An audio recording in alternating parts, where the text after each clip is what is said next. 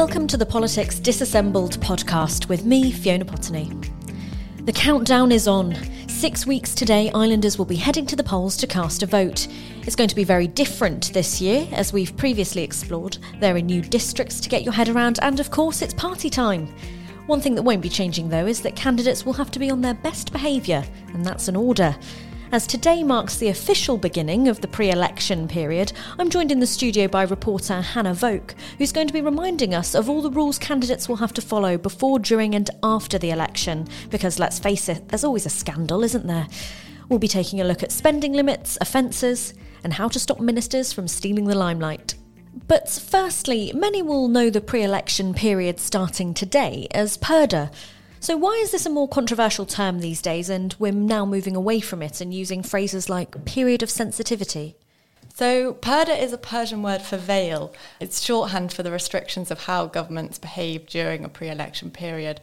But because the name's been criticised for its sexist origins, local authorities and the Cabinet Office and Jersey government have moved away from using this term and instead use pre-election period or heightened sensitivity instead. So that period is starting today, and that means that candidates will have to follow a set of rules laid out in a code of conduct. What exactly is in there? So the code offers a handy guide for candidates and their supporters as to what is and is not considered acceptable behaviour in the lead up to polling day. It stresses that candidates are the key public faces of the election.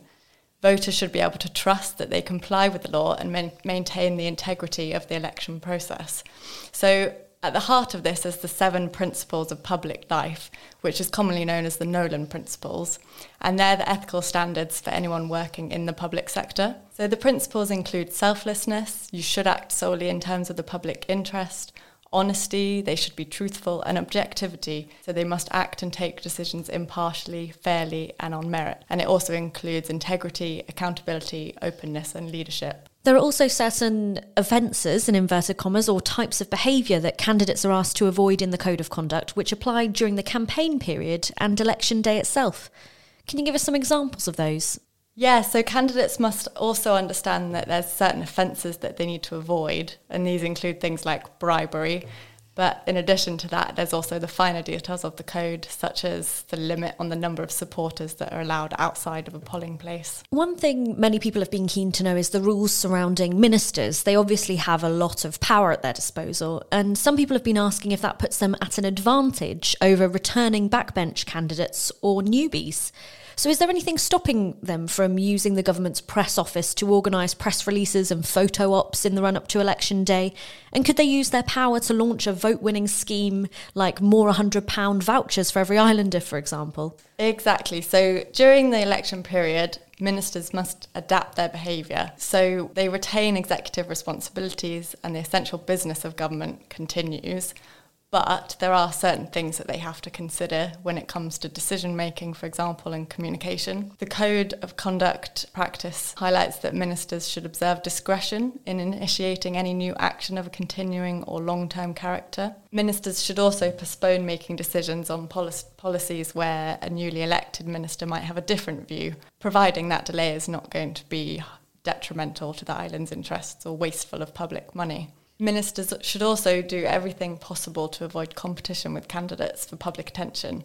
So advertising campaigns should also be postponed to stop the government from artificially increasing the price of advertising space.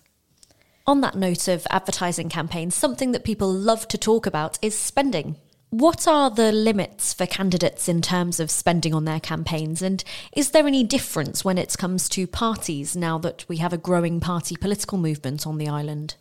The campaign spending limit for both deputies and constables is £2,050 plus 13 pence per person entitled to vote in the parish or constituency in which they're standing for election.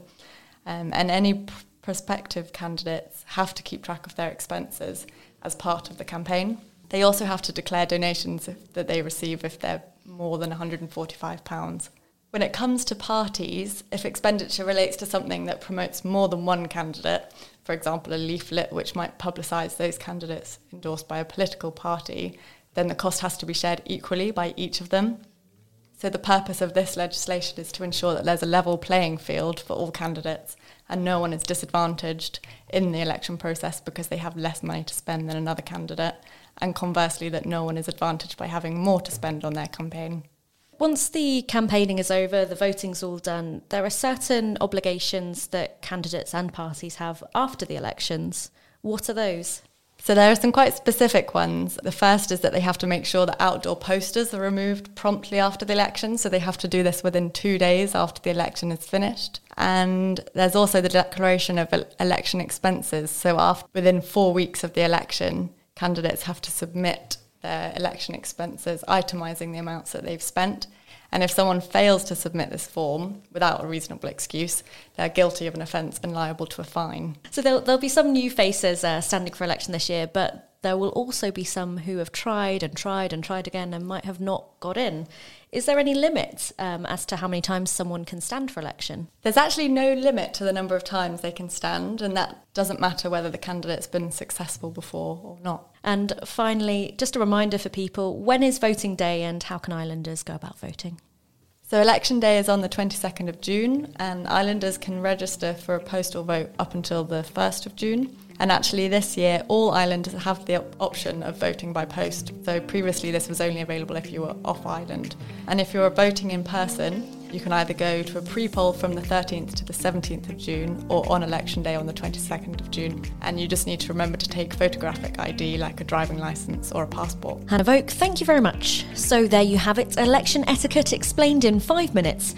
Best of luck to all the candidates as their campaigns get underway, and all the best to Islanders preparing to make their big decisions at the ballot box. Do dig into the manifestos and challenge the candidates, we certainly will be, but whether online or offline, try and keep it cordial. The candidates are having to officially be on their best behaviour, so we probably ought to be as well. Can't be easy putting yourself out there.